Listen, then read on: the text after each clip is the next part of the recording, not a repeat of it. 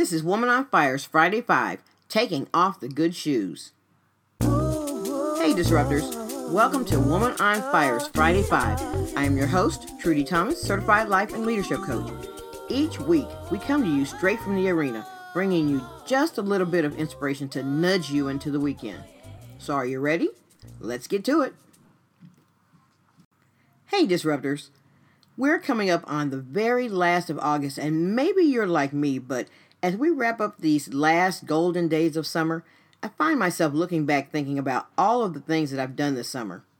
Or rather, I find my mind running back and forth, panicking actually over the multitude of things that I haven't finished this summer.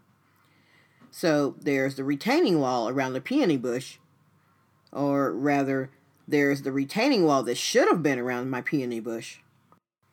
There are all of the blog posts that I was to have written and all of the articles that I should have cataloged and submitted for consideration. And what about turning all of my paper files into electronic files in an effort to go green? I'm exhausted just thinking about all of this stuff. Don't get me wrong, these are things that were well within my ability to do and to complete. I have to admit that I've been afflicted with a common malady that probably strikes a majority of people.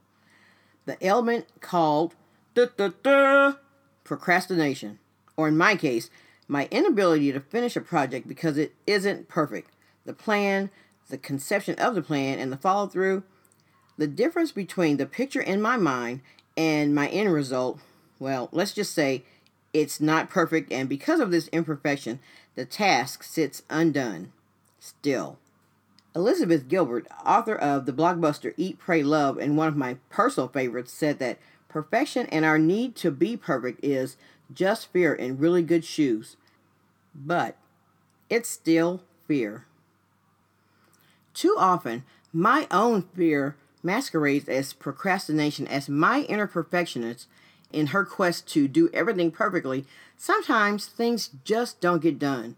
Our inner perfectionist causes us to feel stuck, especially when we consider making changes. Our quest for perfection causes any project, large or small, to end the opposite of what we desire, as we spend far too much time doing and redoing even the simplest tasks, trying to make things perfect. The wall that I envisioned doesn't look anything like the wall in the magazine. Trust me.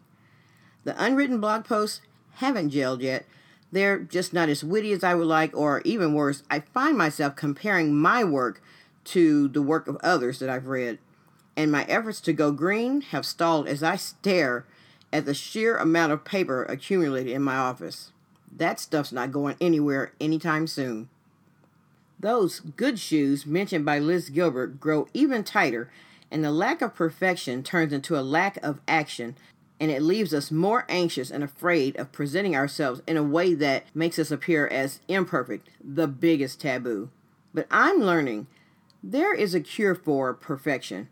A treatment plan, if you will, that when applied liberally and daily can help to treat the ailment of perfectionism and procrastination. The treatment is 4 little words. No one is perfect. Allow these words to soothe you when your good shoes of perfectionism have grown tight. Better yet, take them off. Let them go. Let go of the need to be perfect. It's okay. Give yourself the gift of enjoying this last official weekend of summer, basking in the Labor Day sunshine with little thought of what could have been done or still needs to be done. Leave those good shoes in the car or on the bleachers or in the house, wherever. Wiggle your toes and enjoy this brief moment, if only for a moment. Vow to be a little less perfect and a little more you.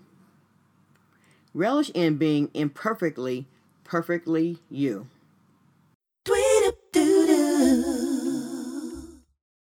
So that's it for this Friday. Go out and have a great holiday weekend and disrupt something. Thanks for listening. Woman on Fire's Friday 5 is brought to you by Woman on Fire Coaching and Consulting. It's been my honor to spend time with you. If you've enjoyed this episode, please pop over to iTunes or wherever you download your podcast and subscribe. Thank you. To continue the conversation, please come over to my blog at www.thearena.online/blog Or if you'd like to schedule your own coaching session, please visit www.thearena.online and select Coach with Me. I cannot wait to work with you.